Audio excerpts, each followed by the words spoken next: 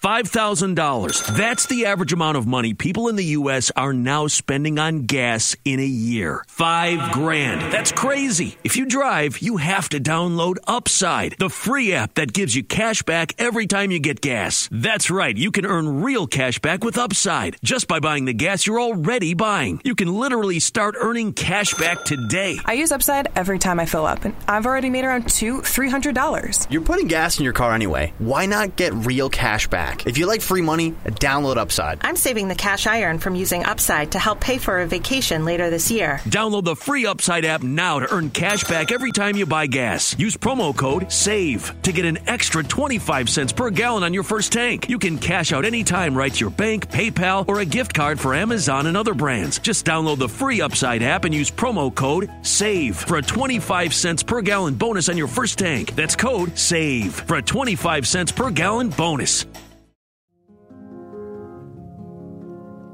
Fue una situación muy difícil, me tocó ver cómo mataron a una persona. Nos tocó ver muchísimos cuerpos tirados en el piso, por eso nos sorprende a todos los que fuimos al estadio, nos sorprende que la cifra siga siendo 0 muertos. Y muy poca seguridad, entonces desde ahí yo sabía que algo andaba mal, pues por la rivalidad que hay entre estos dos equipos. Hola, ¿qué tal, gente? ¿Cómo están? Les damos la bienvenida al 38º episodio del podcast de Padilla. Es un episodio bastante triste, es un día de luto completo para el fútbol, no solamente mexicano, sino el fútbol mundial. Tras los acontecimientos vividos en el Estadio La Corregidora, en el partido entre Querétaro y Atlas, en esta ocasión mis invitados son Ricardo Pasó y Diego Collazo, una vez más, espero que estén bien. Ha sido unas 24 horas de tristeza, de noticia tras noticia, en la que se ha pronunciado el presidente de la Federación Mexicana, se ha pronunciado el gobernador del estado de Querétaro, del estado de Jalisco. Las noticias y la información sigue sin estar clara aún, se sigue sin saber, bueno, creo yo lo que en realidad pasó, pero creo que sí es importante poner en contexto a la gente que no está informada del todo o expresarles un poco de lo que sabemos. Ricky, no sé si quieras arrancar explicando más o menos. Tú estabas viendo el partido en la televisión, no tenemos a nadie conocido que fue al estadio, pero bueno, al menos viste el partido y pues puedes explicarnos un poquito más, ¿no? Sí, o sea, yo ayer estaba en mi casa viendo el partido súper a gusto. El partido estaba muy malo, la verdad, no estaba pasando nada en la cancha y por ahí del minuto 60 los narradores no decían nada, pero, o sea, tú veías como en la tribuna empezaba a correr mucha gente y como que se me hizo raro. Y así pasó como, porque aparte fue en un tiro de esquina y estaban como, o sea, grabando al que iba a correr el córner y se veía la gente de atrás como que estaba muy alborotada y los narradores no decían nada. Y como al minuto, o sea, después todavía pasó tiempo, se empezó a meter gente a la cancha y luego ya se enlazaron con el corresponsal que está ahí en cancha y pues empezó a decir que pues, estaba pasando lo que todos vimos y que se estaban metiendo mujeres y niños que son grupos vulnerables para protegerlos. Y así duró todo el rato. Después en plena transmisión se veía como, o sea, en la cancha se estaban agarrando a golpes, o sea, güey, fue impactante y no veías ni un cuerpo de seguridad, no veías nada. No, a ver, pues sí, ya como dijo Ricky, alrededor del minuto 60 Atlas iba ganando 1-0. La gente que no es de México, pues pensarías que es un partido importantísimo, o es una final, o es un pique que hay muy cabrón entre aficiones. La verdad es que no, o sea, es un partido de jornada 9, un partido de temporada regular. Y pues la cifra oficial, la cifra que da el gobernador es que hay 0 muertos, que hay 23 heridos, una cosa por el estilo. Pero bueno, hemos visto miles y miles de videos e imágenes que por la censura que nos puede poner YouTube y también por la gente que no quiere ver este tipo de videos, no los estaremos poniendo. Si quieren ver y si quieren, pues sí, observar cómo eran las cosas, los madrazos que hubieron, los golpes, la gente tirada, la gente sangrando. Yo en mi perfil en Twitter compartí y retuiteé ahí algunos hilos y algunos videos y demás por si ustedes quieren verlos, @SPadillaFútbol, ahí pueden ver pues prácticamente todo lo que sucedió. Y no tienes que ser muy inteligente como para darte cuenta que ahí sí hubieron muertos, güey. Está cabrón. No, claramente hubieron muertos. Los videos que hay de familiares llorando. O sea, ahorita estaba viendo un video que sale una señora que iba con un amigo y estaba confirmado el muerto. Entonces decían así de que le preguntan, oye, el gobernador dice que hay 0 muertos. Le hacen, oye, hay 3 confirmados. O sea, luego saliendo de que mi amigo está muerto, ya me confirmaron y así. Sí. O sea, la verdad es muy triste. Nosotros somos de León, Guanajuato. Ninguno de nosotros le va aquí a Querétaro. Nuestro productor el día de hoy, que hoy sí tenemos, Juan Pablo Lázaro, él sí le va al Atlas, pero no es de Guadalajara, no fue al estadio. Pero a través de las redes sociales, y si algo muy bueno nos puede dejar esto, es que podemos llegar a personas pues de todo el mundo y a personas que pudieron vivir ciertas experiencias. Y los invitamos a través de redes sociales a que me mandaran un mensaje, un video compartiéndonos sus experiencias para la gente que fue al estadio. Me llegaron a mandar videos tanto gente del Atlas como gente del Querétaro. Así que pues aquí a continuación les dejo algunos clips, algunos videos rápidos de la experiencia que vivió la gente. Y regresamos pues para seguir tocando el tema. Entonces escuchen de viva voz a la gente que pudo asistir al Estadio Corregidora. Y bueno, ahorita continuamos. Hola, ¿qué tal? Buenas tardes. Yo solo quería comentar, yo fui al partido de Atlas contra Querétaro y la verdad fue una situación muy fea. Yo era la primera vez que viajé a Querétaro y si te fijas se ve uno bien. Fue una situación muy difícil. Me tocó ver cómo mataron a una persona. Yo me quedé a apoyar a que mucha gente se resguardara, pues que bajara a cancha, mujeres y niños, que era la prioridad. Y ya cuando vi la oportunidad de salir, yo me salí, o sea, gracias a Dios no recibí ningún golpe, ni mucho menos, pero sí estuvo muy fuerte. Tristemente perdimos a muchos compañeros, pero sí fue muy difícil asimilar todo, y pues tristemente se manchó la pelota de sangre, y qué triste que siga pasando esto en el fútbol mexicano. Bueno, yo fui al estadio con unos amigos, éramos 4 hombres y 4 mujeres, estábamos en la zona azul, que es atrás de las bancas, teníamos nuestro pase de toda la temporada, todos le vamos a los Gallos, y nunca nos había tocado para nada una experiencia así, menos en este estadio. Nos tocó ver muchísimos golpes, muchísima gente que intentaba entrar a la zona, escapar de los del Atlas y no los dejaban entrar. Nos tocó ver toda la estampida de la porra de gallos que iban atrás de nosotros. Vimos todo el conflicto de principio a fin. Nosotros no decidimos quedarnos en nuestros lugares hasta que terminara todo el problema. Y aún así saliendo nos tocó ver pleito afuera, nos tocó ver muchísimos cuerpos tirados en el piso. Por eso nos sorprende, a todos los que fuimos al estadio nos sorprende que la cifra siga siendo 0 muertos y que solo hayan sido 20 hospitalizados. Nos sorprende muchísimo porque era realmente exagerada la cantidad de cuerpos que habían, tanto en la cancha como en el túnel por debajo donde estaban aventándoles cosas, como en la salida hacia nuestros coches. De hecho, en la zona en la que nosotros estábamos, justo como 10 filas al lado de nosotros, empezó un pleito como entre 5 del Atlas y 6 o 7 de los de Gallos, y solo se empezaron a hacer de palabras, y de inmediato llegaron 3 o 4 de seguridad, los calmaron y cambiaron de lugar a los del Atlas, y ahí se acabó por completo el problema, ¿no? Si en la cabecera opuesta a la de la porra de los Gallos hubiera pasado así, el pleito no hubiera escalado a mayores. Todos alcanzábamos a ver cómo el pleito empezó como entre 5 o 6 del Atlas contra 5 o 6 de Gallos, y se empezaron a pelear y a pelear y a pelear, y los del Atlas, los que estaban al lado de la porra, se recorrieron hacia esa zona y corriendo, se veía como una estampida, llegaron a pelearse, y cuando los de los Gallos vieron esto fue cuando abrieron las rejas, igual dieron la vuelta a todo el estadio, incluso se cruzaban por la cancha. Pero si hubiera habido medidas de seguridad tan solo en esa cabecera, si hubieran evitado ese pleito, hubieran dicho, ustedes 6 se van del estadio, se van para su casa, se hubiera detenido por completo ese conflicto, pero nunca hubo una medida de seguridad real en el estadio. Y como te digo, muchos del Atlas intentaron entrar a la zona azul porque era la zona más calmada de todo el estadio, y varios de los de Gallos no los estaban dejando pasar, los seguían golpeando ahí. Incluso era una exageración, eran 30 o 40 de los Gallos contra 5 o 6 del Atlas. Nos tocó todo eso justo enfrente, y una vez que lograron entrar los del Atlas, todos les dijimos que se quitaran la playera y que se sentaran y ya se dispersaran, porque si seguían con la playera del Atlas, probablemente los radicales de los del Querétaro se hubieran metido a la zona a seguirlos golpeando. Entonces una vez que se quitaron las playeras ya se tranquilizó muchísimo el problema, salió Washington a tranquilizar también a todos esos animales. Pero te digo, nosotros nos salimos como una hora después de que empezó el conflicto y todavía había gente peleándose, ¿no? Todavía había gente del Atlas intentando escapar y que no podían porque no los dejaban.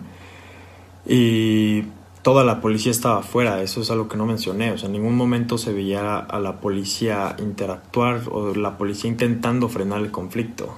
Había niños corriendo por su vida, había mujeres que se tuvieron que quitar la playera. Hola, yo soy de Querétaro y ayer fui al estadio. Cuando iba llegando al estadio, había menos seguridad de lo habitual en este tipo de partidos. Cuando entré, el filtro de seguridad fue muy malo, ya que apenas si me revisaron. Todo empezó desde mi perspectiva. En el estadio estábamos en primera fila y del lado izquierdo de nosotros estaba la porra o la barra del Querétaro, la cual pues algunos de los integrantes empezaron a brincar la barda. Te puedo decir que no había absolutamente nada de seguridad, no había filtros de seguridad absoluta. Se empezaron a brincar la barda que tenían y a mi derecha pues estaba la porra del Atlas y por lo que llegué a apreciar se estaban pues ya haciendo de golpes, ¿no? Y yo pensé que se iba a quedar ahí, pero lamentablemente no fue así. Y toda la gente que era pues neutral, digamos, entre niños, familias, ¿no? Empezaron a evacuar y empezaron a ir al campo, y la verdad es que cuando yo vi eso pues me preocupé mucho, ¿no? Y en el momento en el que todas las personas se vinieron como pues todos en estampida hacia donde estábamos nosotros, fue muy impactante, porque la verdad es que no sabíamos qué estaba pasando. Yo pensé realmente que todas esas personas eran pues la porra de Atlas que venía hacia nosotros, pero no, en realidad pues eran familias, niños, ¿no? Personas que no tienen absolutamente nada que ver. Para todo fue un desastre. En el estacionamiento lanzaban botellas hacia adentro, los coches, hacia todo lo que podían hacer. E igual saliendo nosotros pues, fingíamos ser como del Querétaro para el hecho de pues, nuestra seguridad. Y pude alcanzar a ver abajo cómo empezó la pelea entre la porra de Gallos y después se expandió entre la porra de Atlas y cómo corrían muchísimos para ir a alcanzarlos. Después vi mucha gente en el canal corriendo y esa gente que yo vi, después vi fotos que estaban tiradas inconscientes o muertas, la verdad no sé. Les comparto las palabras de Bruno, una persona que asistió al estadio pero prefirió no salir en el video. Cuando iba saliendo el estadio, casi en la salida, había unas personas intentando derribar a mis amigos y a mí. A uno de mis amigos lo derribaron y en el suelo lo patearon. Nosotros le dijimos que somos de Querétaro. Ellos nos contestaron, nos vale madres, se los va a cargar la verga a los del 51. Donde nos dieron golpes, eran 30 personas y llegaban más. Pudimos salir gracias a un señor que levantó a mi amigo del suelo y lo que me dio coraje, que a 10, 15 metros había policías. No intentaron ni intervenir. Los policías estaban como si nada, platicando mientras nos golpeaban. Hola, ¿qué tal? Yo soy un aficionado de Gallos que fue al estadio el sábado 5 de marzo. Desde que llegué vi muchísima gente del Atlas y muy poca seguridad. Entonces desde ahí yo sabía que algo andaba mal, pues por la rivalidad que hay entre estos dos equipos. Durante el primer tiempo todo estuvo bastante normal.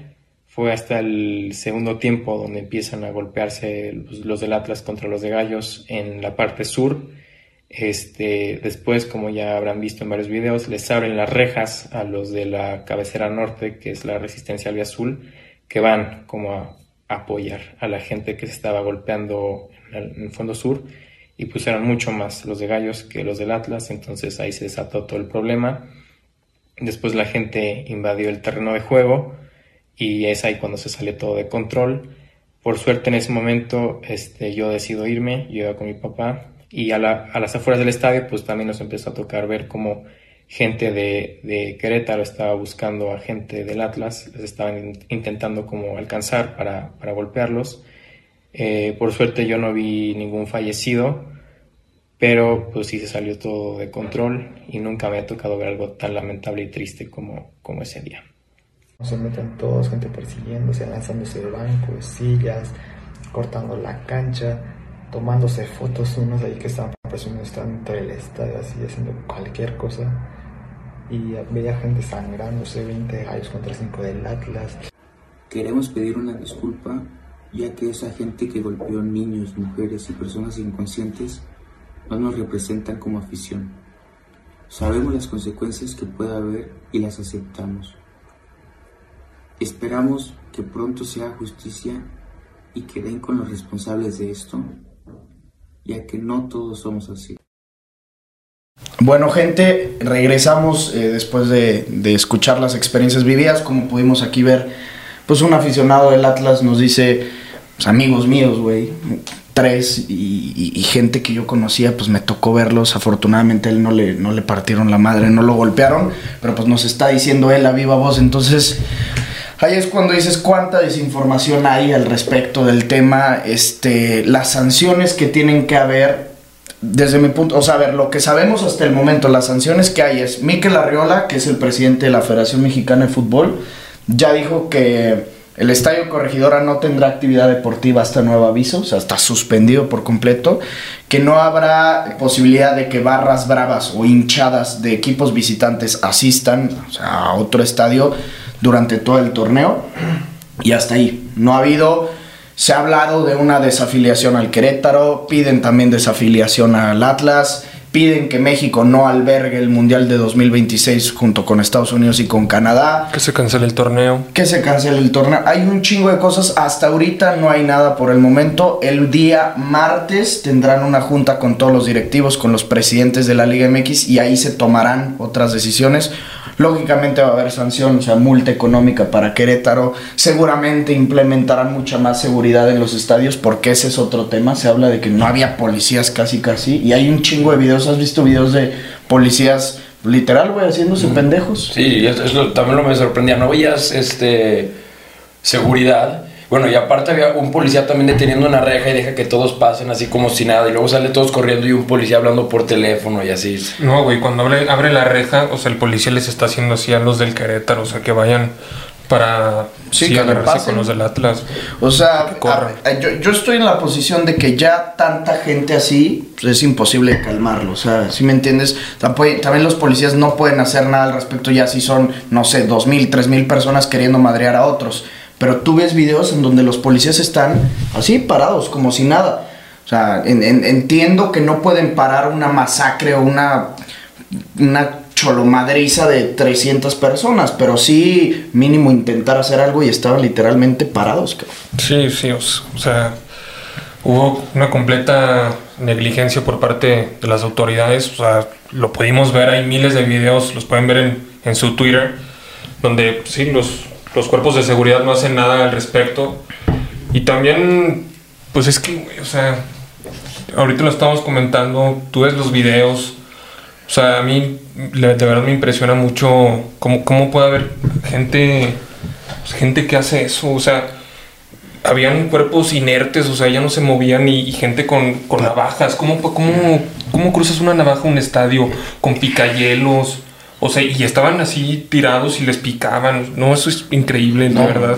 Ya veías inconscientes las personas que les golpearon, y la gente quitándoles las carteras, el teléfono, y luego en el piso les brincaban en la cara, así como animales. Sí, literal como animales. Hay imágenes tristísimas, o sea, ya déjate tú de los cuerpos que vemos inconscientes, que asumimos que están muertos, pero no podemos confirmarlo. Sí. Pero a mí me conmueve muy cabrón el ver niños en la cancha con sus mamás, o niños escondidos abajo de las gradas, o niños pues intentando literal salvar sus vidas porque iban a ir un sábado a las 5 de la tarde a ver un partido de fútbol.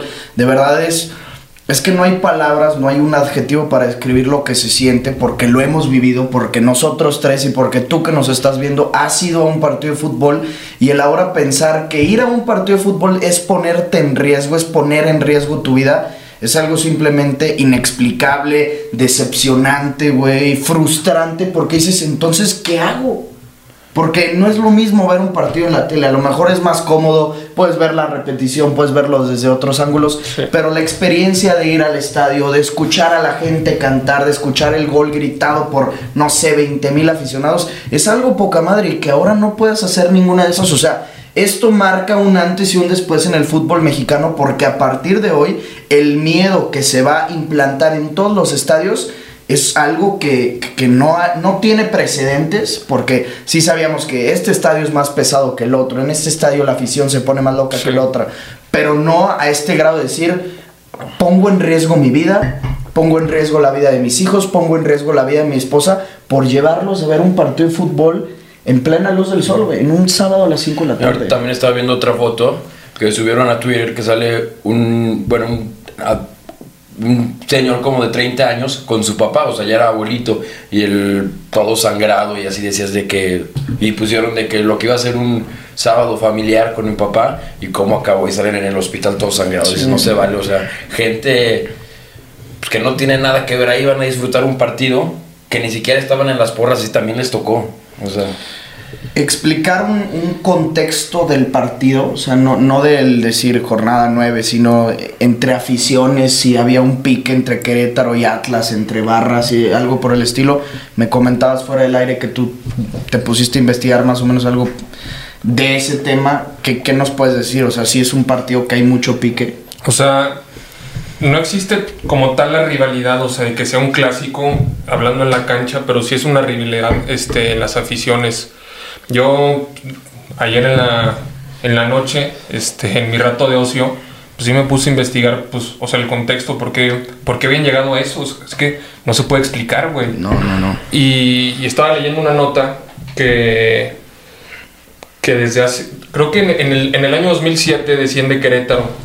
Sí. Y desciende en un partido contra Atlas, y fue en el Estadio Jalisco. Y entonces, Querétaro tiene que ganar y se tienen que dar otros resultados para que pudiera mantenerse en primera división. Y ganó el partido, y fue una invasión queretana al Jalisco impresionante, que la gente del Atlas quedó como sacada del pedo de decir, no mames, o sea, estamos en nuestra cancha y parecemos que somos visitantes. Okay. Y desde ahí, o sea, la hinchada del Atlas intentó hacer lo mismo pues cuando Querétaro subió a primera.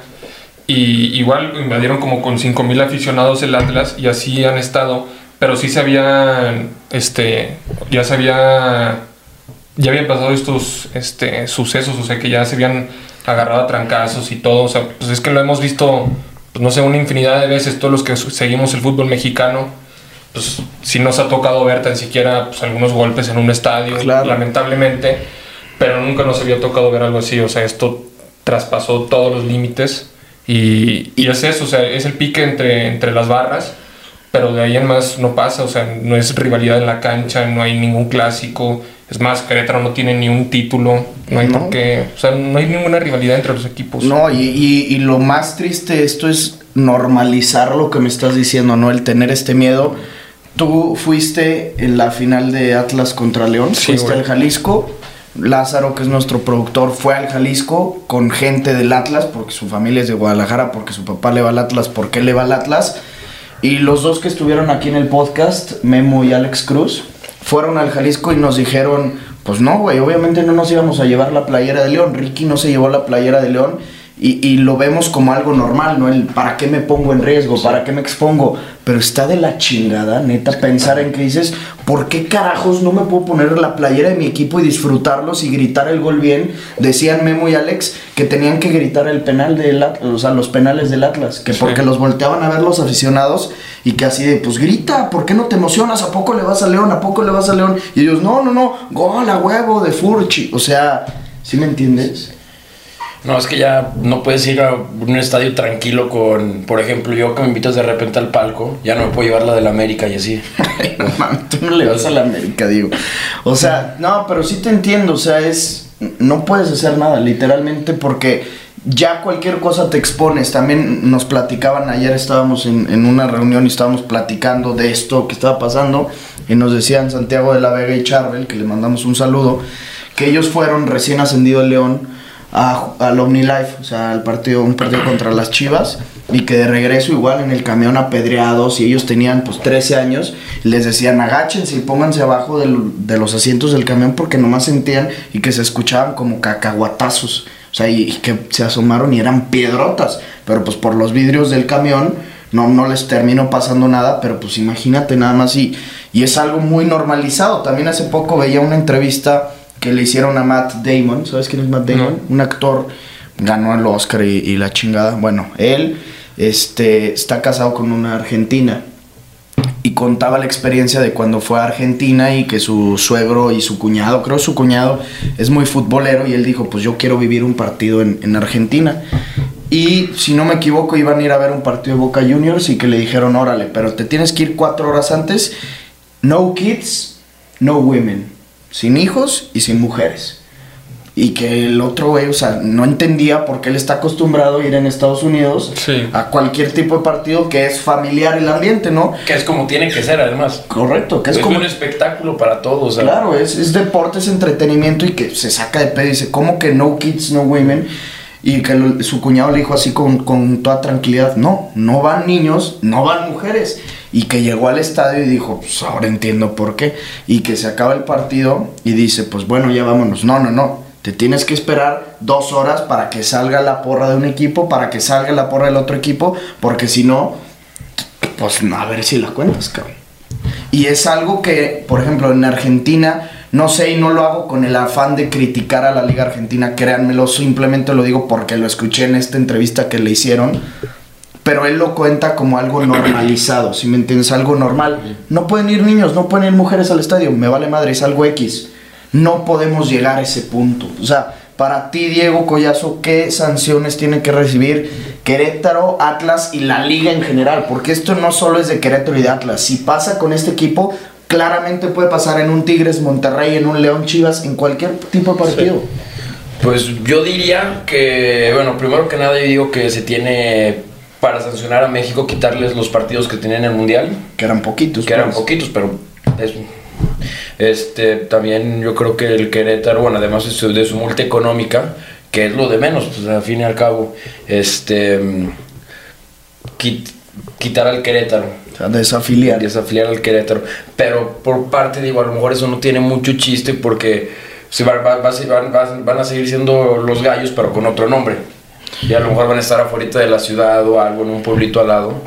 Y que Querétaro sabemos que también ya ha comprado franquicias, sí. ¿Te acuerdas? Una vez descendieron y compraron no me acuerdo si fue a los Tecos o creo que a los Tecos compró el Querétaro una vez que descendió.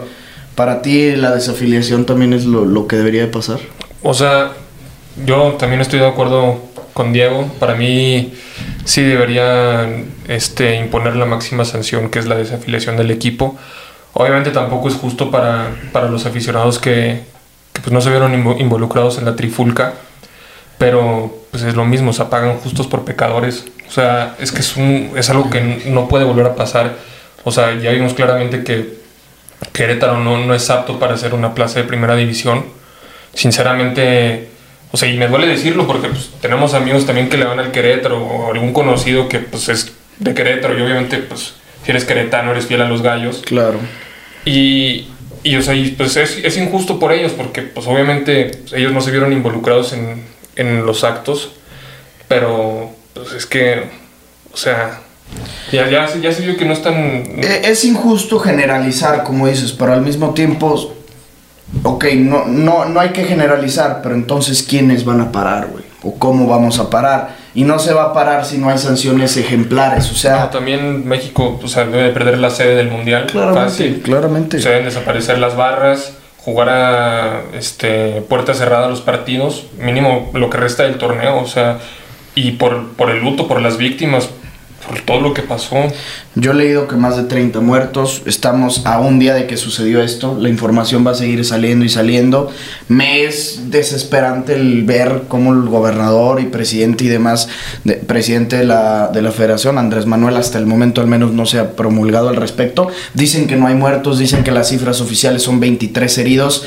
Güey, 23 heridos, o sea, de los videos que hemos visto, yo fácilmente he visto a más de 50 sangrados en estado grave y... Bueno, pero lo que sí me queda claro es que sí, como hicimos preguntas en Instagram y mucha gente nos pone, es un reflejo de la sociedad, claramente es un reflejo de la sociedad, y lo ves en cosas mínimas, y lo ves en cosas muy pendejas. La FIFA, con razón o sin razón, me vale madre, desde hace 3 años te tiene pidiendo de favor que no grites puto. Yo en lo personal no estoy de acuerdo. Para mí no es un grito con sentido homofóbico, no quieres chingar al portero, pero si me dicen, no grites puto, perfecto. Desde el momento en el que empezaron a decir, va a haber sanciones para la selección mexicana si sigues gritando puto, se va a parar el partido si sigues gritando puto, perfecto, no grito puto. ¿Cuál es el problema? ¿Es lo que me piden? Yo voy a acatar las órdenes que me están pidiendo las autoridades. Sí, ¿Y cuánta gente le ha valido pito y siguen gritando puto? Y ahora lo hacen como un método de queja al equipo que está jugando mal. Ahora grito puto para darle en la madre. Y entonces, si lo ves en una cosa tan chiquita, en una cosa tan pendeja como el grito homofóbico, al mismo tiempo es un reflejo de la sociedad en algo chiquito.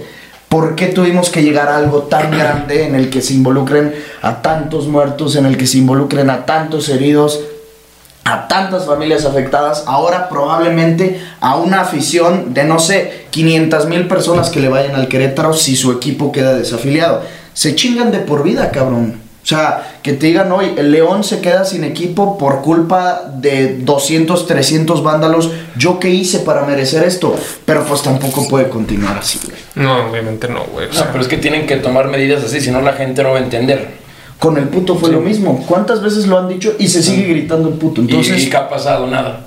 No han hecho nada. Hasta que pase algo, o sea, de que les pongan una buena sanción es cuando la gente ya va a decir, no, esto sí va en serio. Claro, porque es sanciones de 3 millones de pesos a la Federación Mexicana. No, pero también se han jugado la selección. Sí, se han jugado 2 partidos a puerta cerrada, pero contra Panamá y contra Costa Rica, una cosa por el estilo. Que te dejen sin mundial, a ver si ahí sí no se calle la gente. Que te dejen sin mundial albergándolo y que te dejen sin ir al mundial, cosas por el estilo. O sea, pasaba el tema de los cachirules, ¿no? En México hace 30, 40 años. Y cuando terminó, o se supone que terminó, pues hasta que no dejaron a México sin el Mundial de Italia 1990, se aprendió y a partir de ahí ya no ha vuelto a haber sanciones por ese tipo de situaciones del tema de los cachirules, de la gente que tiene más de la edad que deberían de estar jugando. Entonces, neta, hasta ese punto vamos a aprender, güey. O sea, yo sí creo que puede llegar a haber una sanción por parte de la FIFA a la misma selección mexicana. La FIFA ya habló, no dijo nada, lo estábamos hablando. Dijo que estaban en contra de la violencia, que se tenían que tomar acciones, que iban a tener que cambiar ciertas cosas, pero, a ver, una cosa es decirlo, otra es que las hagan. No, y una multa fuerte por parte de la FIFA no ha habido, no han dicho nada por el estilo. Sí, no. No, muy triste, decepcionante. Para mí, sí dejas manchada la imagen de México a nivel mundial. Porque no solo es la Liga MX, cabrón. Es todo el país. Es una tristeza que, por lo que tengo entendido y había leído algunas estadísticas hace tiempo, México es el primer país o el segundo país que más gente lleva a los mundiales. Sí, el segundo. El primero es Brasil, después los mexicanos. Perfecto, ahí está, gracias. Es el segundo país que más gente lleva a las Copas del Mundo, México.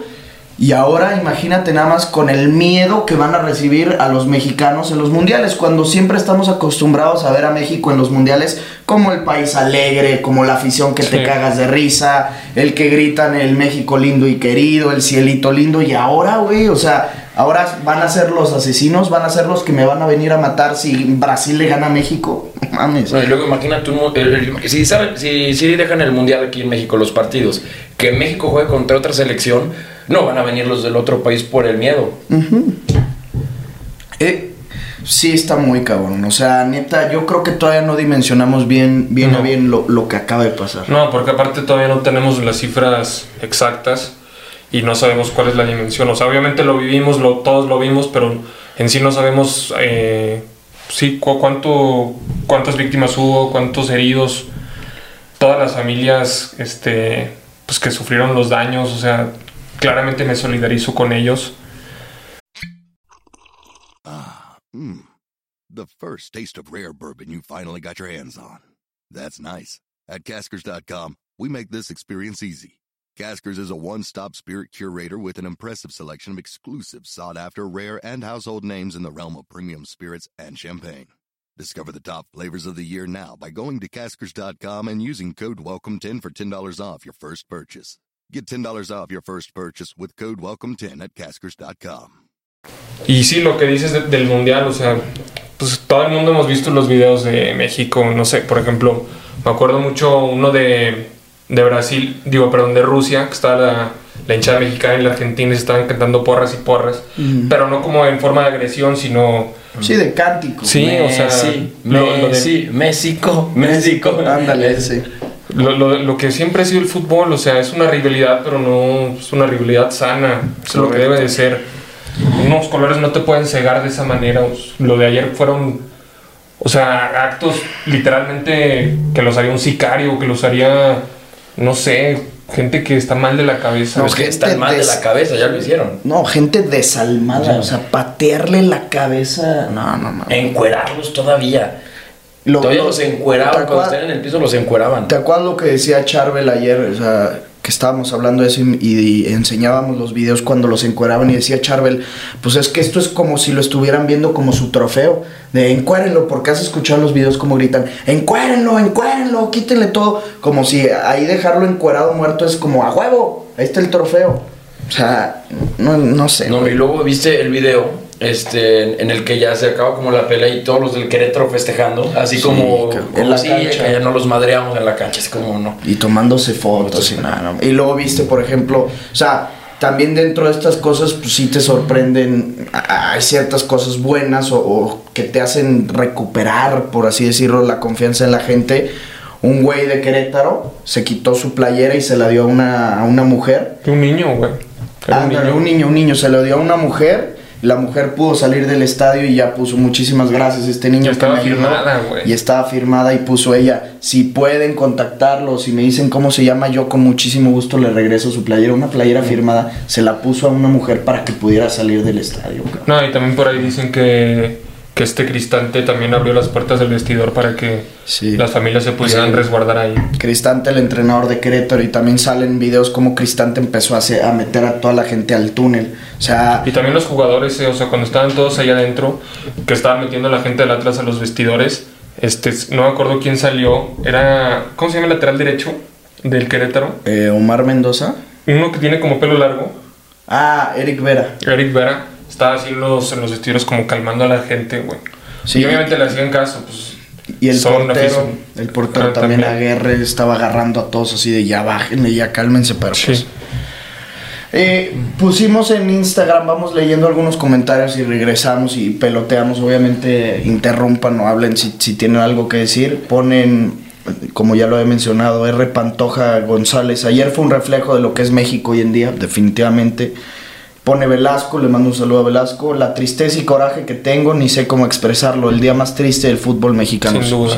O sea, de lo que yo he vivido. Y no para el fútbol, también para México. O sea, no solo es del fútbol. No, o sea, es una noticia. O sea, esto, porque nos gusta el fútbol, estamos hablando de esto. Sí. Pero si no nos gustara, también estaríamos hablando de esto. O sea, esto es algo nacional en tema de lo que tú me digas, cabrón. Lo que es México, lo que vivimos día a día, porque ya estamos acostumbrados, pues está mal. Sí. Que no se juegue un juego más hasta que resuelvan absolutamente todo. Pero yo concuerdo totalmente. Pero sí, yo también, pero ¿qué se va a resolver? O sea, ¿cómo resuelves todo? Pues imponiendo las sanciones correspondientes, güey, eliminando las barras, tomando todas las medidas que tienes que tomar, o sea... Sí, de precaución. Hoy en día ir al estadio es más peligroso que, no sé... O sea, ir a un mismo antro, cabrón. Sí, no. Que un antro estás involucrado entre gente que quién sabe qué, y estás pedo y es de noche, así. Esto fue un sábado a las 5 de la tarde. Familiar. No.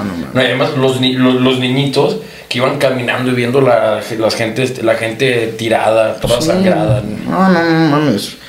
Pone Diego Ponce, afuera alcohol, triple seguridad y adiós a las porras visitantes. El alcohol puede ser un incentivo para los madrazos, pero a ver, por ejemplo... Pero se meten cristal y todo. No, claro, o sea, hay un chico de gente drogada. Llegan así, pero también no creo que... No sé cuánta gente se involucró en los golpes, pero más de 1000 personas sí. No creo que esas 1000 personas estuvieran todos pedos o drogados. O sea, ya había gente que por el simple hecho de... este está madreando, pues yo también me meto. Y aparte creo que a las barras no les venden alcohol, güey. A las barras no les venden... Y aparte de eso, o sea, neta, lo más triste, órale, todavía no saquen las cifras oficiales porque no quieren decir de un muerto que no saben si está muerto o no, si no le encuentran el cuerpo. Pero lo más impresionante es 0 arrestados, cabrón. 0 personas. Y están todas las fotos de todos los güeyes involucrados. Y la gente, gracias a Dios, los está difundiendo en Twitter diciendo, a ver, aquí está agarren la cara, búsquenlo, esto y lo otro. Nada, 0 arrestados, como si nada hubiera pasado, o sea, neta. Y no les va a pasar nada a los que mataron, ni los van a localizar, ni nada. Yo espero que sí, güey. Sí, ojalá. Confunden su supuesta pasión de fútbol con violencia. Es algo terrible lo que sucedió, pone Renata Martínez. ¿Te das cuenta cómo el fútbol en México, la corrupción, la autoridad, del asco en México? Un asco la autoridad que ellos mismos daban también el inicio a esto que sucedió. Es que sí, o sea, y tú ves las imágenes y es como si estuviera premeditado, güey, o sea, como si lo hubieran planeado.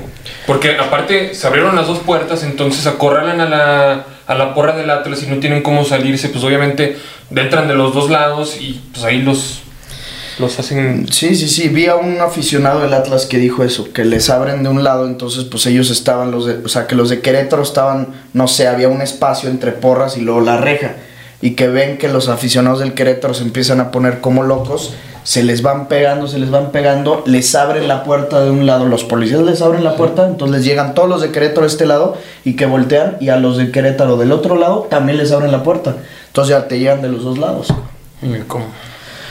No, mames, no, y déjate tú el que te acorralen y que te lleguen más gente, o sea, ¿por qué, cabrón? Es que parecen animales, literal, o sea, se han enviado que salga un cuate así como, no, perdón, o sea, yo no tengo nada que ver, y huevos, también me tocaron como de entre 3, sí, lo tiran todo sangrado, la gente así como, ya déjalo, y le seguían brincando en la cara. No he visto uno también con el banderín de córner, güey, pero ya, o sea, ahí sí me impresionó porque estaban corriendo niños, güey, o sea, te lo juro, habían como 6 niños con como 3 señoras, así todos de la mano corriendo, estaban como en la esquina de la cancha, y un güey loco, cabrón, agarra el banderín de córner y ya es que tipo lo pican en tiene como un pico, sí, y con esa madre les estaba así echando a los niños y a las señoras que estaban ahí con los niños, güey. Ese no mames. No mames. Pone Andrés López, un saludo del cachorrito. ¿Qué pedo con la impunidad que va a tener Mikel? No creo que pase nada. No va a pasar nada. Ese es otro tema, lo de Mikel Arriola, el presidente de la Federación Mexicana. Estaba checando, fue director del IMSS cuando estaba Peña Nieto, como presidente de la República del 2016 al 2017. Estuvo involucrado, no sé en qué exactamente, en la campaña de José Antonio Meade a la presidencia de la República. O sea, es un político y luego entra en este deporte, en el deporte del fútbol. Entonces contesta como político, habla como político, ciertas decisiones las dice como político, miente como político. Y aparte de eso, lo que a mí me caga y lo que a mí me emputa es que es gente que no entiende lo que es el fútbol o lo que debería de ser el fútbol. ¿Sí me entiendes? Lo ven como negocio, lo ven como beneficio personal. A beneficio personal. Y por ejemplo, en la Comude, creo que se llama, en la Federación del Deporte en México en general, la presidenta, o por así decirlo, la cabeza es Ana Guevara. Ha hecho muchas pendejadas, pero Ana Guevara fue deportista, Ana Guevara fue olímpica, Ana Guevara fue medallista olímpica. Entonces, se ha robado un chingo de lana, lo ha hecho muy mal, pero ella sí entiende lo que es apoyar a los deportistas mexicanos porque ella lo vivió. Yo creo que debe haber un equilibrio, güey. O sea, yo creo que también, obviamente la presidencia y todos los cargos administrativos sí los debería tener gente preparada. Y también deportistas que estén involucrados. Pero es que también, por ejemplo, vamos a poner un ejemplo muy burdo. Pones al Bofo Bautista mañana de presidente de la federación, güey.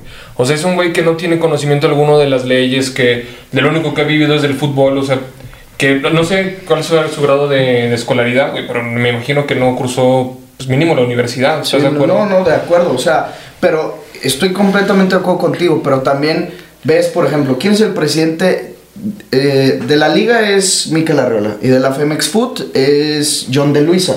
Ninguno de los dos fueron deportistas. Entonces, ¿por qué no haces, como tú dices, el complemento o el equilibrio de, no sé, que los apoye, por decirte un nombre, Rafa Márquez? Y Rafa Márquez es un deportista ejemplar, güey. O sea, él sí podría ser un buen presidente. Entonces, alguien que apoye, alguien que entienda, alguien que estuvo dentro de lo que están viviendo, sufriendo, disfrutando, lo que sea, y no gente que es completamente externa y que fue director del IMSS hace 4 años, y gente que era la mano derecha de Enrique Peña Nieto y de José Antonio Meade, cuando pues realmente lo que necesitas ahorita pues es el deporte en general, ¿no? Y por ejemplo, para casos como este, pues ahí sí necesitarías de de alguien político o que conozca las leyes como él, que es abogado, para ver qué sanciones puedes y qué sanciones no puedes poner. Pero también como Rafa Márquez, como para que esté alguien como Rafa Márquez, para que regrese, para que regrese el ascenso, para que se quite el repechaje, para todo lo deportivo, que con todo respeto lo que ha hecho Mikel Arriola con lo deportivo, pues para mí está mandando la liga a la mierda. Sí, claro, güey. A la mierda. Pero es que no tiene conocimiento alguno, o sea, nunca ha visto un partido de fútbol, güey. Ay, no mames. Qué miedo ir a las gradas aquí en México, pone Patricio Pérez. Saludos, crack. Sanciona ambos equipos, tanto Querétaro como Atlas. Resulta muy sospechoso que faltara tanta seguridad. Se está relacionando con el narco, dice el Damian. ¿Habías escuchado tú algo, no? De eso? Sí, estaba también... Es que también, obviamente, hay mucha desinformación, gente, mucho amarillismo.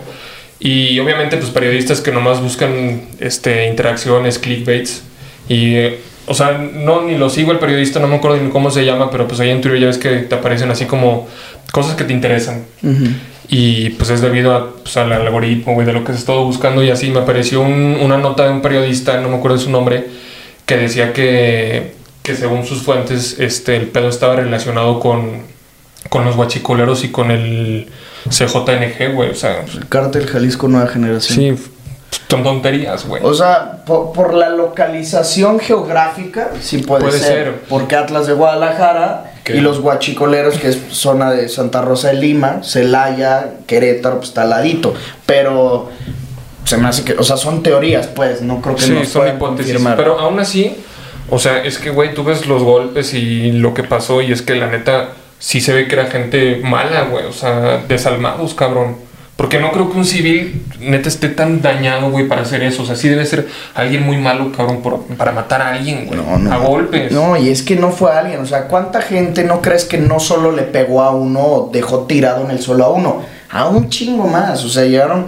Bueno, aquí también Felipe Ramos Rizo, que fue un árbitro mundialista mexicano, pone en su Twitter: pregunta importante, ¿quién autorizó el inicio del juego? Si no había la seguridad necesaria para jugarse. Recordar que existe un comisario del juego que está designado para seguir los protocolos de seguridad. O sea, también es un tema arbitral. No solo que el gobierno de Querétaro o que el presidente deportivo de Querétaro, que es Adolfo Ríos, o el dueño del equipo, pongan a los policías o a la seguridad, a la chingada. También el mismo comisario dentro de los árbitros tiene que autorizar que se juegue o no se juegue el juego. Estoy segurísimo que ninguno de estos pinches comisarios hacen su trabajo bien, porque la realidad es que siempre en México ha faltado. Siempre en México termina habiendo madrazos, muchas veces menos que otras, pero por ejemplo aquí ves videos y no veías a ningún policía, güey, ni uno. Los que veías abriendo rejas. Los que veías o hablando por teléfono. Y aparte seguridad privada, o sea, no había elementos del Estado, güey. No, está muy, muy triste este pedo. Yo sí creo que México no está... O sea, déjate tú el que la FIFA nos quite o no nos quite lo de el Mundial de 2026, la parte sede que tenemos, porque neta no es casi nada, pero no estamos para tenerla.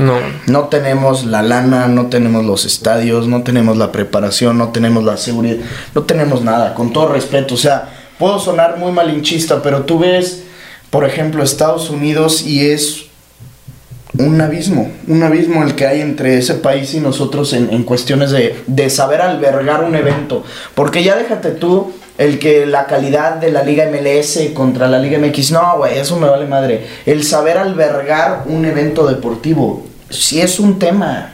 Güey, o sea, tú veías ayer el partido de Liga Galaxy, sí, 75,000 aficionados. O sea, yo estaba viendo la repetición del partido y en el gol de Efraín Álvarez va con la afición del equipo contrario porque están jugando de visita, güey, y les hace así. O sea, llega con todos y les hace así. Güey, tú haces eso de jugador en México, te llueve cheve, güey, te llueve encendedores, güey, te llueve lo que quieras. Allá, pues, no le hicieron nada, obviamente. Es que ahí se ve la educación, güey. No, y luego además veías aquí, o sea, órale, había poquita seguridad y la poquita que había no tenía con qué defenderse.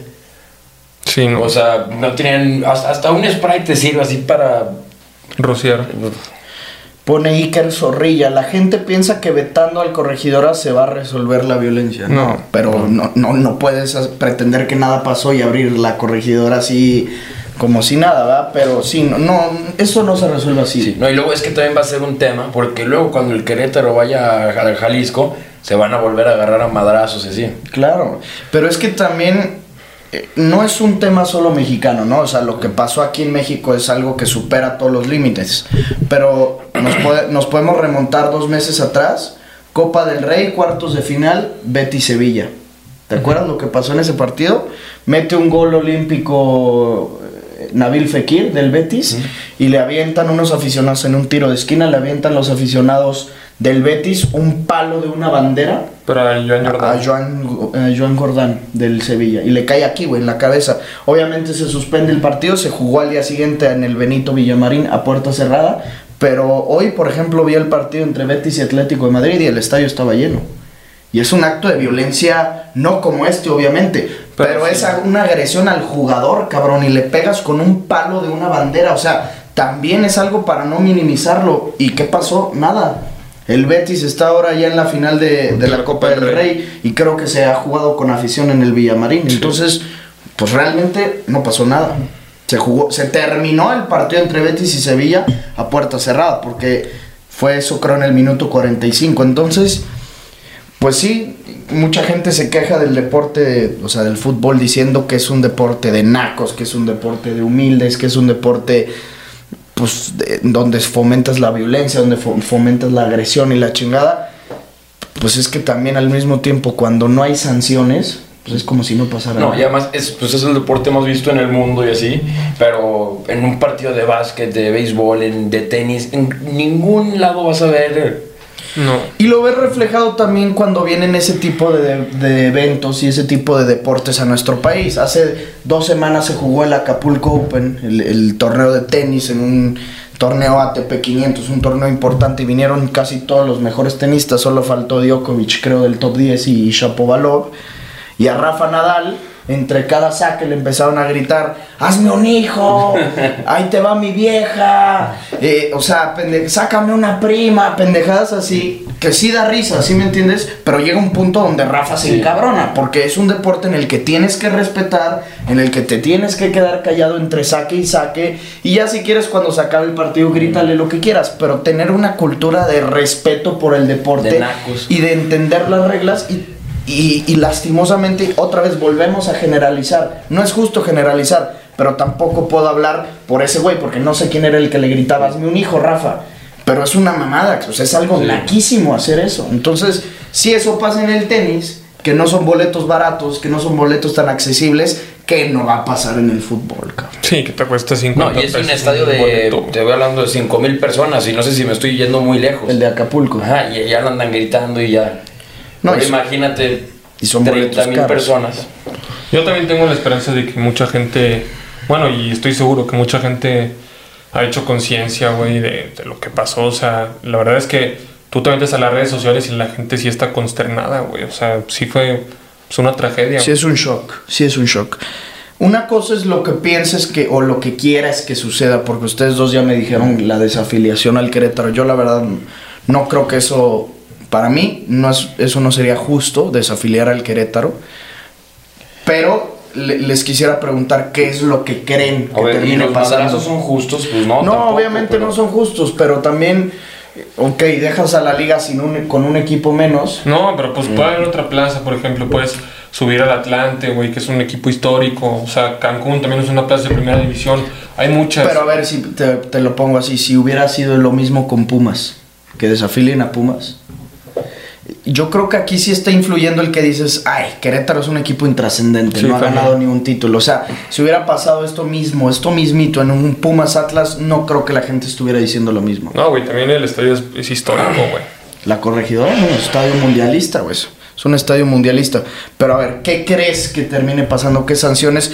De momento, como ya lo dijimos, está vetado o sea, no de por vida, hasta nuevo aviso, hasta que avisen cuánto tiempo, el estadio Corregidora, sin ningún evento deportivo, de todo tipo. Y no va a haber afición visitante, o bueno, hinchada visitante, barra brava visitante en todos los estadios de la Liga MX. ¿Qué más crees que termine sucediendo? Yo creo que lo que va a pasar es que, bueno, yo creo que el torneo se va a suspender un buen rato.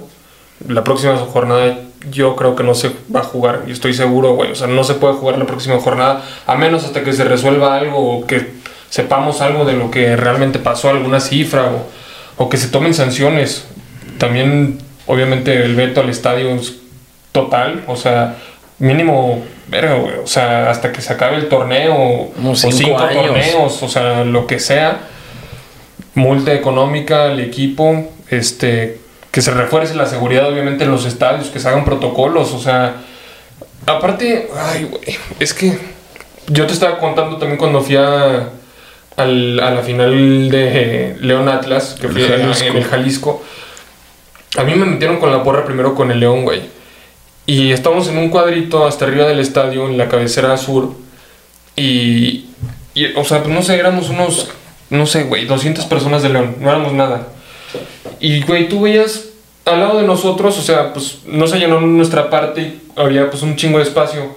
Y lo que nos dividía de la porra ni siquiera, bueno, no era la porra, pero de la gente del Atlas, no era ni siquiera una reja, no era nada, güey. O sea, eran 3 policías. El tiempo que yo estuve ahí, estuve 5 minutos. Te lo juro que se saltaron 3 cabrones a putearse con los de León, güey. Ahí sí dije, güey, o sea, la neta, pongo en riesgo mi vida. La estoy poniendo en riesgo. Era una barda, o sea, pues no sé, güey, a lo mejor como el tamaño así de hasta el techo. 3 metros. Ajá, y la salté, güey, o sea, y había como un pasillito abajo y ahí vi el partido. O sea, en un pasillo viste el partido. Después me bajé a las escaleras y en las escaleras me senté, güey. No mames, o sea, ¿y cuánto te costó el boleto? Me costó como 1,500, güey. A 1,500 pesos te costó un boleto para que lo veas en una escalera. Sí, güey. ¿Sí me entiendes? O sea, son mamadas eso. ¿Tú qué crees que termine pasando? Pues es que como nunca había pasado algo así y nunca había pasado así, no sé qué medidas vayan a tomar, pero yo siento que lo que va a pasar es que nos van a quitar los partidos del Mundial, la FIFA. Y bueno, eso es obvio, una multa económica al Querétaro y 0 aficionados. Y a lo mejor puede ser que lo que resta de este torneo, todos los partidos de la Liga MX a puerta cerrada. Y con Champions. Porque ahora imagínate el miedo con el que van a venir los del otro equipo a México ahorita. Esta semana se juega, ¿no? Esta semana se juega la ida. El León viaja a Seattle. Sí. Pero la próxima semana, el próximo jueves, Seattle viene acá. Entonces, bueno, o sea, lógicamente también por la distancia entre Seattle y León, la distancia geográfica, no iban a venir aficionados del Seattle. Pero ahora escuchen esto, bueno, menos se animan a venir a México. La neta sí, o sea, puede sonar muy malinchista, puede sonar lo que sea, me vale madre, güey. Está neta muy preocupante esto. Vergüenza mundial, güey. Es una vergüenza lo que pasó. Yo de todo corazón deseo, y me duele decirlo, pero lo deseo, que México no albergue el Mundial de 2026, porque no lo podemos hacer, porque yo prefiero que nos lo quiten a que quedemos en ridículo cuando venga ese Mundial. Y seguramente la gente se comportaría un poquito mejor, porque ya tenemos este aviso previo, pero no nos lo merecemos, güey. O sea, no es como tu mamá cuando te regañaba y te decía, bueno, última oportunidad. No, esto no son mamadas. O sea, esto no es un avisito. Aquí están en riesgo la vida de no sé cuántos aficionados del Atlas y del mismo Querétaro que madrearon, que mataron, porque hemos visto más de 33 casos no confirmados, pero extraoficiales. Yo creo que lo que va a terminar pasando va a ser una multa económica fuerte a Querétaro, pero que no termina más que en dinero, y que eso vale madre para un equipo así de importante. Bueno, sí, pero un equipo de primera división. Un equipo de primera división que tiene el dinero para pagarlo y para volver a pagarlo y para volver a pagarlo. Aparte de eso, pues la corregidora yo sí creo que no va a recibir afición en todo el 2022. Lo de la suspensión de Liga MX, lo que me dices de que la próxima semana no se va a jugar, yo sí creo que sí se va a terminar jugando. O sea, son políticos los que están moviendo esto y les vale madre y les vale y prefieren la lana. Entonces, beneficio personal. Claro, güey, claro. Entonces, desde mi punto de vista, lo que va a pasar es, se va a jugar a lo mejor a puerta cerrada y al final del torneo va a ser lo mismo. O sea, vamos a vivir una final igual que como se vivió en el Jalisco entre León y Atlas, y va a ser muy triste. Espero y que me calle en la boca, espero que Mikel Arriola nos sorprenda a todos, porque le han tocado una gestión muy difícil. O sea, llega una pandemia, cuánta gente autorizó, cuánta gente no autorizó. El fútbol no puede parar, suspendo el torneo. ¿Te acuerdas que lo suspendió cuando llegó la... Bueno, no lo suspendió, lo canceló, porque ahí se quedó cancelado cuando llegó la pandemia, el grito homofóbico. Le han tocado, pues sí, varias pruebas muy difíciles y la realidad es que desde mi punto de vista no las ha sabido sobrellevar de la mejor manera. Sí. Hoy tiene una nueva oportunidad de sacar adelante su gestión como presidente de la Liga MX, presidente ejecutivo, pero no creo que termine pasando, cabrón. Gente, nosotros antes de cambiar de tema, que sí tenemos que hablar un poquito de lo que pasó este fin de semana, teníamos agendado este podcast para hablar pues un poco de previo de la Champions, ¿no? Que viene el martes y el miércoles. Afortunadamente en Europa estas situaciones no pasaron en este fin de semana, no han pasado últimamente, no van a afectar, entonces se jugará con normalidad la Champions, el podcast seguirá con normalidad independientemente de lo que suceda con la Liga MX, pero los invitamos a que ustedes en Instagram, en Twitter, en TikTok nos compartan su punto de vista, nos etiqueten diciendo su opinión, suban videos, suban historias y por ahí nos los comparten, los estaremos leyendo, los estaremos también compartiendo en nuestras redes sociales. Pero bueno, ahora sí, el tema que era el tema original, el tema que teníamos planeado, la chavineta. La chavineta, el Barça volvió a ganar, el Madrid ganó y ahora sí bien, 4-1. Ganó gusto y goleó. Ganó gusto y goleó. Pinche golazo de Modric. Qué puto dios es ese güey. Está muy sobrevalorado ese güey. No mames. De los mejores. ¿Mande? Lo vimos juntos. Fue un gol, güey, pero te lo hace cualquier jugador ese gol. No mames, ándale pues, güey. Es un golazo. Digno de su talla. O sea, digno de un jugador de su talla, de uno de los mejores medios que hemos visto y de la historia, güey. Nah, Modric, no me lo pongas en la historia. Dime los 5 mejores medios que tú has visto. ¿Que yo he visto? Sí, no. O sea, a ver, históricos, Zidane, Cruyff, Platini. Sí. Bueno, hay varios. Los que Ricky pasó ha visto, los 5 mejores medios. Modric, Kroos, Iniesta, Xavi. Y pondría a Lampard, güey, como quinto. Yo te pongo, bueno, Xavi, Iniesta, Busquets te lo pongo, Kroos y el Chapito Montes. Sí. No, Chapito es muy bueno, cabrón. Es un killer. ¿Qué otro? Gerard. ¿No metes a Modric tú? No. ¿Porque te duele? No me duele, pero en lo personal no me gusta su forma de juego. Yo creo que sí serían Modric, Kroos, sin un orden. Xavi, Iniesta. Y no sé, me gustaría decirte Steven Gerrard porque me gusta algo personal, o sea, en lo personal, porque a mí me gusta mucho el Liverpool. Lampard podría ser, pero a mí Kevin De Bruyne también. No mames, Kevin De Bruyne. Pero Kevin De Bruyne está muy por encima de Modric. No mames, digo. Un balón de oro lo respalda. ¿Qué? Un balón de oro lo respalda. Pues como el de Messi este año, robado. Pero lo tiene y ya tiene 7. Sí. O sea, eso lo dices por pendejo, por aficionado cegado al Barcelona, pero... No, mira... Hay que ser objetivos, la neta. O sea, en lo personal no me gusta Modric. ¿No te gusta? No. A mí tampoco, a mí me caga la madre. Pero es muy bueno, pero no está en los mejores 5 que hemos visto. ¿Y en los mejores 10? En los mejores 10 puede que sí. ¿A Müller lo considerarías medio? No, es que empezó como delantero, ¿no? Sí. Pero yo creo que ese también es de los mejores que yo he visto, cabrón. No mames, Müller. ¿Qué te iba a decir? Ahorita habíamos dicho que cómo había generado dudas el Madrid en el partido contra el PSG y en todo este 2022. ¿En qué momento saca una victoria el Madrid así de importante? ¿Y en qué momento pierde el Paris Saint-Germain? ¿No? O sea, viene el miércoles el juego en el Bernabéu, no juega Ferland Mendy, no juega Casemiro, son bajas importantísimas.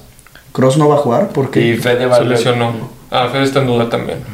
No mames, eso no sabía. Y lo de Kroos Kroos tampoco. Sí, güey. Kroos ya 100% fuera. 100% no se pierde la vuelta, güey. Por eso también metió a bueno, además de que no podía jugar Kroos, Por eso le dio minutos a Camavinga, a Ceballos. Y qué golazo metió Camavinga. Qué golazo metió. Muy buen gol. ¿Es mejor el de Modric? Pues fueron muy parecidos. Se fueron parecidos, pero no. El gol de Modric. Sí estuvo mejor el de Modric. La finta que hace, sin balón. Con zurda. ¿Sabes cuál? Sacó a pasear a David Silva, güey. Y fue el chino. Bueno, el chino no es un especialista en defender. Bueno, pero güey, lo dejó tirado, güey. No, lo hizo mierda. Y aparte con su pierna inhábil, güey. O sea, de Modric. Sí, con la zurda. Pero bueno, lo que iba es... Eso de Kroos yo no sabía. Sí, güey. Pero qué baja. Pero ¿en qué momento ahora llegan? ¿Cómo te pueden cambiar las circunstancias del momento en el que ibas a llegar al que llegarás después de lo que venía pasando en todo el 2022? Veíamos y decíamos, Messi, pues siempre es Messi, Neymar regresa, Mbappé en un momento cabroncísimo, y ahora pierde el París sin Mbappé fuera por acumulación de tarjetas, pero el Madrid gana, gusta y golea, y jugando muy bien. Y es que también yo lo había, o sea, te lo dije el podcast que hablamos de la Champions, que estábamos los tres, yo te había dicho que el PSG esta temporada ha sido un equipo sumamente irregular.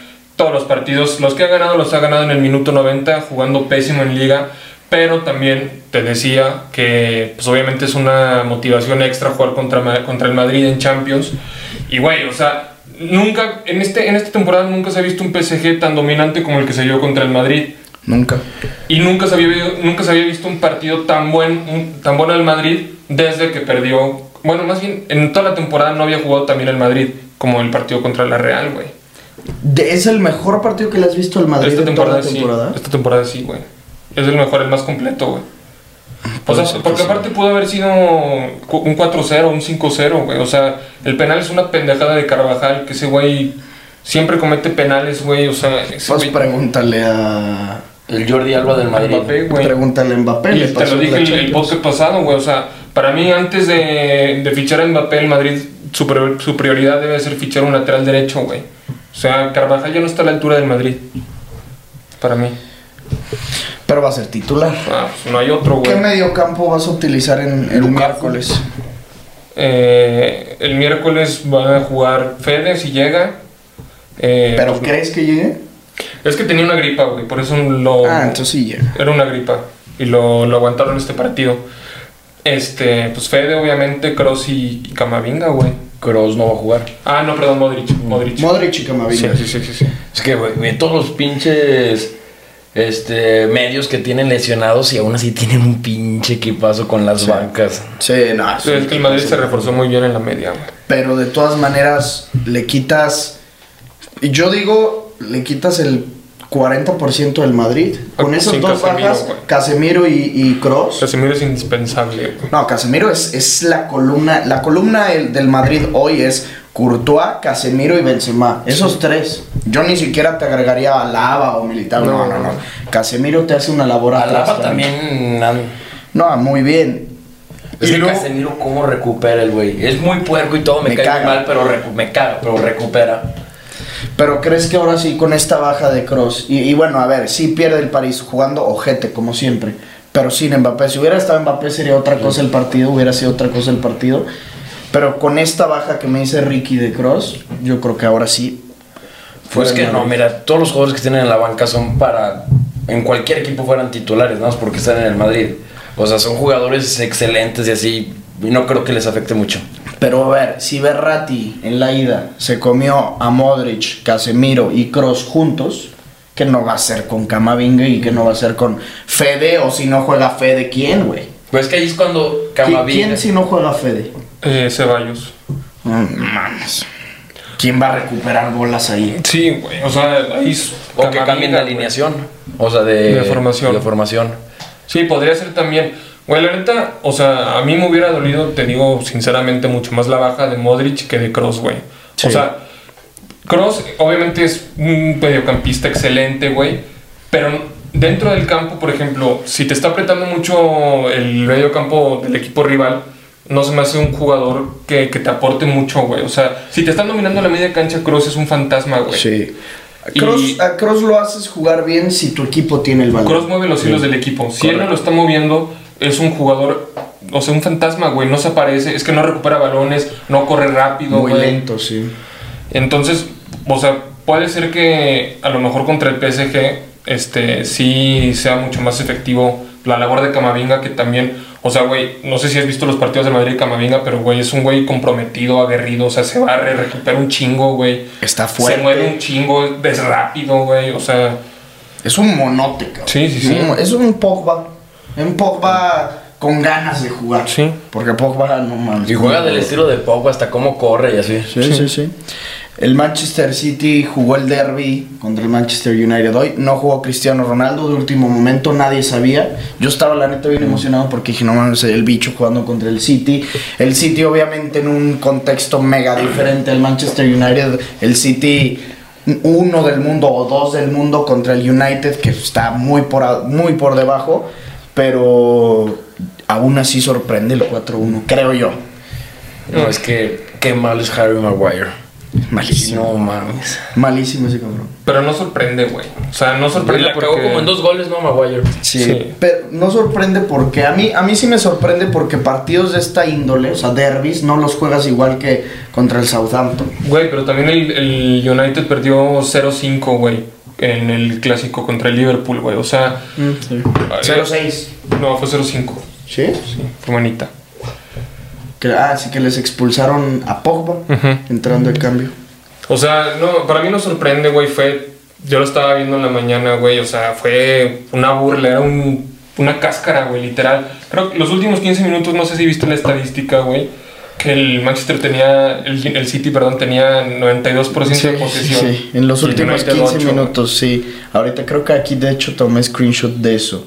Sí, mira, últimos 15 minutos de posesión, 92% para el City, 8% para el Manchester United. O sea, el gol de Riyad Mahrez, el que fue el tercero. El tercero, qué golazo. No, el de Mahrez fue el cuarto. No, metió el tercero y el cuarto. El tercero, el que es un tiro de esquina, ¿no? Y que viene y de bote pronto, así apenas botó, ¡pa! No mames, raso. Qué golazo. Güey, ese cabrón, estaba viendo y puso gente en Twitter... Best winger in the world. Puede ser, el mejor extremo del mundo. Puede ser sin pedos, güey. O sea, no sé si el mejor, pero debe estar en el top 3 sin duda, güey. Sin duda. Claro, la temporada. Creo que puede ya ser con esto. Vinicius, bueno, Mbappé, Vinicius y Mahrez. Mbappé y Salah. Entonces, bueno, pero. No, hay mucha competencia. Sí, no lo puedes meter el mejor. Sí. Yo creo que sí. Hoy el mejor extremo del mundo sí sería Salah. Salah para mí está siendo el Adama Traoré. Ferran, que metió gol hoy. Pero cómo caga, sigue fallando muchísimas Ferran. Se cagó el Barça hoy. Sí. Y robando, güey. ¿No era mano de Jordi Alba? Aquí te enseño la foto porque no era mano. La mano o el brazo que ocupan espacio. O sea, esas no son manos. Cometerá infracción el jugador que toca el balón con la mano o el brazo cuando estos se posicionan de manera antinatural. O sea, esto es manera natural, güey. No, pero es que estás ocupando el espacio. Estás ocupando el espacio. Y eso no es mano. ¿Y por qué fue mano la del jugador del Elche? Bueno, güey. O sea, ¿por qué, güey? Porque hay diferentes criterios. Hoy también... Tú de criterios esta temporada no me puedes hablar nada. ¿Por qué? Las rojas que le han perdonado a Casemiro. Pero infinitas, Ricky, no mames. Al Barça no le han pitado un penal en contra en toda la liga, güey. Sí, yo lo sé. O sea, güey, ¿por qué no hablamos de los criterios arbitrales? Y al Madrid, ¿cuántas rojas no le han perdonado esta temporada? No mames, si le han sacado también un chingo, güey. Cambio el árbitro 2 días antes, güey, y pongo a... ¿Quién era? ¿Hernández? No sé. El árbitro, güey, ese güey dijo que era barcelonista de niño, güey. Y, güey, no, es una mamada, o sea, pinche... O sea, neta, a ver... Pero una cosa es ser aficionado y otra del Barcelona y otra cosa es hacer bien su trabajo. Y no era mano para ti, la Jordi Alba. La Jordi Alba no. No mames, güey. La de Jordi Alba para mí no era mano. O sea, a lo mejor podría ser mano porque es el pendejo de Jordi Alba, pero ya. Otra vez con eso, cabrón. No es una mano clarísima, güey. Neta, esta temporada, o sea, fuera de mamada, el Madrid no se puede quejar de nada de arbitrajes. Siendo objetivo, Ricky, al Madrid le han perdonado la vida en muchos partidos esta temporada. Muchos. Y en muchos les ha jugado en contra. El Madrid, aún y con que no le hubieran perdonado eso, seguiría siendo líder y va a ser el campeón de la liga. Pero de todas maneras, no se le ha sancionado con la misma objetividad que a otros equipos. No te estoy diciendo que al Barcelona sí. Porque al Barcelona y al Madrid siempre salen favorecidos, siempre. Es la realidad. Esta temporada más el Barcelona. No, güey, claro que no. Claro que sí. Pero es que estos güeyes ya lo empiezan a decir porque ya le empiezan a temer al Barça. Siguen estando a 15. Seguimos estando a 15 puntos, pero hoy ya hay un miedo. Ha regresado el odio. No, hombre, güey. Claro, antes tú lo veías al Barcelona como los pendejitos, como los chiquitos y no decías nada de ellos. Te valían madre. Hoy ya está zurrado. No estoy zurrado. Están güey. a 15 puntos, Claro pero que está no. zurrado. No estoy zurrado, No güey. sé por qué esté zurrado. En dos fechas es el clásico, güey. Va a ganar el Madrid caminando, güey. No. Caminando lo va a ganar el Madrid. Entonces, ¿en el Bernabéu? Es en el Bernabéu. Güey, en el Bernaleo. Ya sé, no está Leo, güey. No está Leo. Pues ya sé, pero es el Bernaleo. Sí, es el campo de Messi. Pero no mames, No, Ricky, sí va a ganar el Barça. Están zurrados, Sí. fuera de broma. No sé por qué. Neta me atrevo a decir que goleada. Me atrevo a decir que un 3-1, 3-0. Del Madrid. Del Barça. Ay, no digas. Me atrevo a decirlo. Pero la temporada del Madrid sí se va a ver muy afectada este miércoles, yo creo. Porque va a pasar. Anímicamente. No, porque van a perder. Ay, no. Me vas a decir que, ya, fuera de mamá, me vas a decir que el Madrid le va a ganar al PSG. Estoy 100% seguro, güey, que el Madrid va a avanzar. Te lo juro.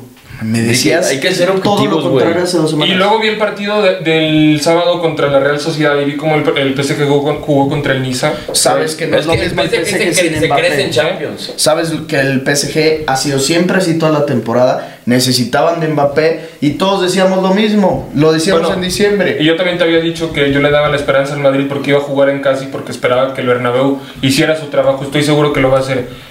El podcast pasado que te dije que yo le daba 25% al Madrid, pues era porque también estaba en la calentura del partido, güey. O sea, había un Madrid pésimo. Ahorita se recuperaron. Lo mismo. Está peor ahora. Güey, no está Es que Kroos. no viste el partido contra la Real Sociedad. Pero no lo está viste. Kroos. Pero es que no lo viste. No está Kroos. No está Kroos, güey. Contra la Real Sociedad no jugó, güey. Contra la Real no jugó y jugamos cabrón. Sé, pero no es lo mismo la Real Sociedad que el PSG en su pinche pico de su mejor momento, porque así va a ser. En su mejor momento perdió contra el Niza, güey. Otra vez, te estoy explicando que el PSG no ha sido nada a comparación en la liga francesa, en la Champions, y tú mismo me lo dijiste hace 10 minutos. Hace 10 minutos. Ya sé, pero puede cambiar, güey. O sea, el Madrid también. De que puede cambiar, puede cambiar. Pero no me puedes decir que estás completamente seguro que va a perder el Madrid, güey. Eso dijiste tú, que tú es 100%. Tú dijiste, me estás diciendo que el Madrid va a ganar. O sea, como confirmando. Te estoy preguntando. Por eso. Pero es que tú hiciste la pregunta como diciendo, güey, o sea, estás pendejo, güey. Sí. O sea, tú estás siempre para mí la posibilidad de que avance el PSG es del 70%. Güey. Y ese 30 lo dejo por el ADN merengue y porque juegan en el Bernabéu. Fuera de eso, no le doy argumentos al Madrid para que pase. Y ahora si la cago X, güey, la cagué. Pero es que todos pensamos eso, menos los madridistas cegados. ¿Tú cuánto le das de posibilidad de que pase el PSG? 90%. Ah, es que también dices muchas mamadas. Vamos 90-10. 90-10. ¿Va a meter Messi gol? Va a meter gol. De penal. No, los falla. Va a meter gol combinación con Mbappé. Va a meter Messi y Mbappé meten gol. ¿Cuánto queda el partido? 2 o 3-0. No, estás pendejo también, ¿no? El Madrid va a meter gol. No creo. Yo sí creo que el Madrid mete gol. Mínimo 2. No. El Liverpool también ganó. Están a 6 puntos, pero porque tienen un partido pendiente. Y creo que ese partido es con el Arsenal, si no me equivoco. Fue el que no se jugó la semana pasada porque jugaron la Carabao Cup. Es con el Arsenal, están a 3 puntos. El Arsenal volvió a ganar. El Arsenal ya está en puestos de Champions. Con 2 partidos menos, güey. No, con 3 partidos menos. O sea, esta fue la jornada 28. El Arsenal ha jugado 25 y ya está en el cuarto lugar, un punto por encima del quinto, que es el Manchester United. Pero el Manchester United ha jugado todos sus partidos. Y luego también por ahí está el Tottenham, que tiene 3 partidos menos y está a 6 puntos del cuarto lugar. O sea, el Tottenham, en caso de ganar sus 3 pendientes, se iría hasta el cuarto. El Chelsea goleó. El Liverpool ganó 1-0 contra el West Ham. El Liverpool invicto este año. No, el Chelsea ganó. Chelsea ganó 4-0. 4-0 al... Pensé que era el revés del No. Sí, 4-0 al Burnley. Y le metió doblete Havertz, Pulisic y Reece James. El Aston Villa ganó 4-0. Metió gol Felipe Coutinho. Gol y asistencia. La decepción más grande del mundo, cabrón. Pues le quedó grande la camiseta, güey. No creo, cabrón. No, sí, él sí. A él sí le quedó grande la camiseta. Muy grande, güey. Tampoco muy grande. Cuando llegó sí jugó bien. Pero fueron... media temporada. El Bayern volvió a empatar. El Bayern muy mal, cabrón. El Bayern otra vez... Bueno, no otra vez. Pero el Bayern empieza a dar dudas. Y ojalá que el Salzburgo pase. Estaría cabrón. Juegan esta semana, ¿no? No. Sí, el Bayern juega el martes. Ah, sí, sí. Y el sí, Liverpool Inter. Y luego miércoles City Sporting. No mames. Y el Real Madrid PSG. Y también ese mismo día hay Europa League, Porto Olympique de Lyon, Betis Eintracht de Frankfurt. El jueves, cumpleaños de Ricky. El Barcelona le va a dar un regalito a Ricky, Pues ya les aposté, güey. ¿A quién? Al Barça. ¿Le apostaste al Barça? ¿Qué le metiste? Barcelona -1.5, güey. No Gana por 2 mames. goles. Pues que ya estás arriba de la chavineta, güey. Y al mismo tiempo hay un Atalanta Está horrible, güey. Juega horrible el Galatasaray. Al mismo tiempo es Atalanta Leverkusen. Ese es buen juego. Sí. Otro del partido que te quería decir, el Betis Atleti, 3-1 gana el Atleti. Sorprende. Yo creía que el Betis iba a ganar. ¿Viste el partido? Sí, lo estaba ¿Viste viendo. la entrada, la afición del Betis? No mames. Lleno el estadio, güey. Cabrón, el Benito Villamarín. ¿Diego Lainez jugó? No, hombre, güey, ese güey no juega nunca. Guardado titular y salió de cambio como al minuto 10 lesionado. Y qué bueno es Joao Félix, Y qué bueno es Joaquín, cabrón. ¿Qué centros pone Joaquín? O sea, no te voy a decir que es al nivel de Joao Félix, pues, pero para tener 40 años y el Barça ya es tercero en liga. Y el Betis desafortunadamente ya salió de puestos europeos. Están ahorita los 4 que siempre tienen que estar.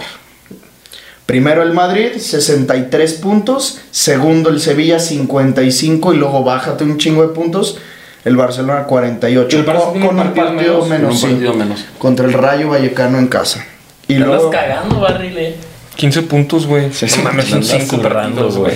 Mira, a ver, supongamos que el Barça le gana al Rayo, ¿no? A 12 puntos. Y que le gana al Madrid el clásico a 9. Ya y luego no lo todavía falta sacan. el Madrid-Sevilla, ¿Ya ¿no? qué? Ya no lo sacan.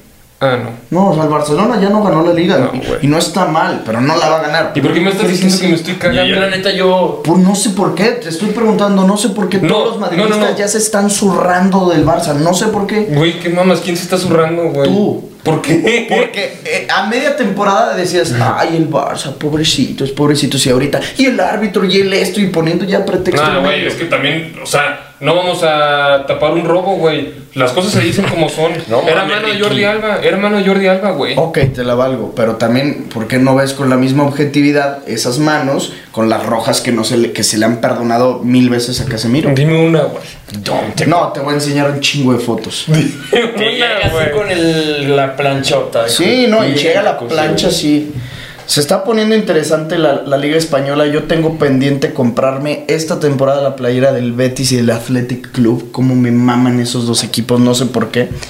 El Betis está en la final contra el Valencia de la Copa del Rey. Esa me dolió, güey. Yo creía que fuera Betis Athletic Club. Yo también. Iba a estar buenísima esa pinche final, pero bueno. Algo más que quieran agregar, otro partido importante. Bueno, ya dijimos, el PSG perdió. El Milan le ganó al Napoli. Sorpresa, güey. En el Diego Armando Maradona, gol de Olivier Giroud. Y el Milan ya es líder. El Milan Está buena, güey, porque ya también la Juve se está recuperando, güey. La Juve está a 7 puntos del Milan.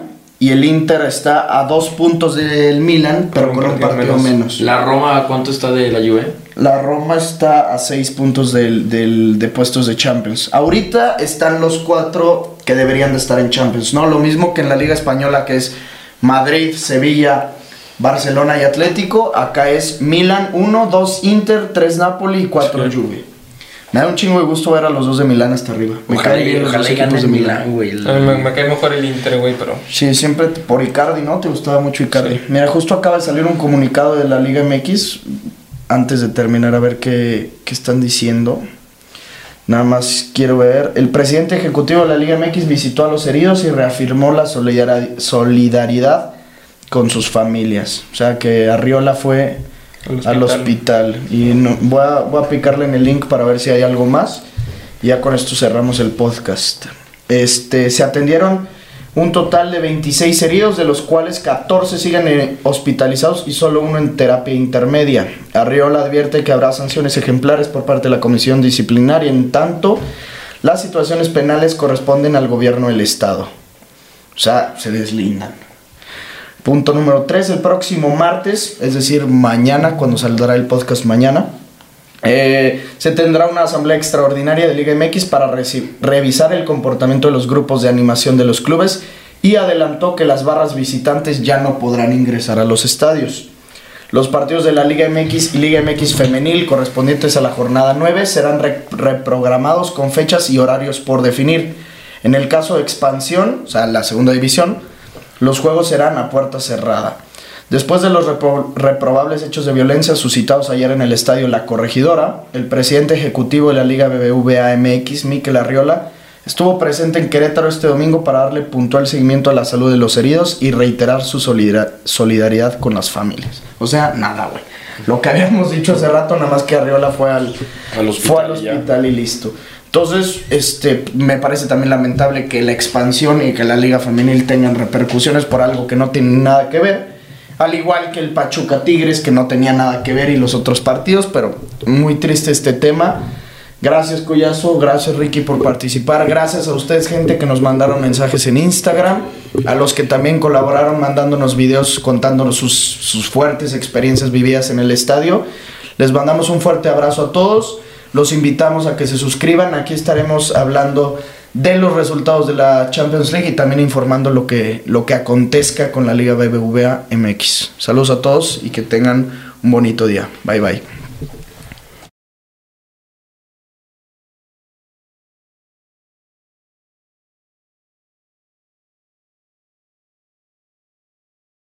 El número 37, no se olviden de suscribirse, de subir historias a su Instagram y nos etiquetan para ver desde dónde nos están viendo, para compartirlas ahí en mi perfil. Les avisaré cuando grabemos otro episodio para que nos vuelvan a poner sus preguntas. Espero que les haya gustado este más o menos nuevo formato y nos vemos a la próxima. Bye bye, suscríbanse. Nos vemos.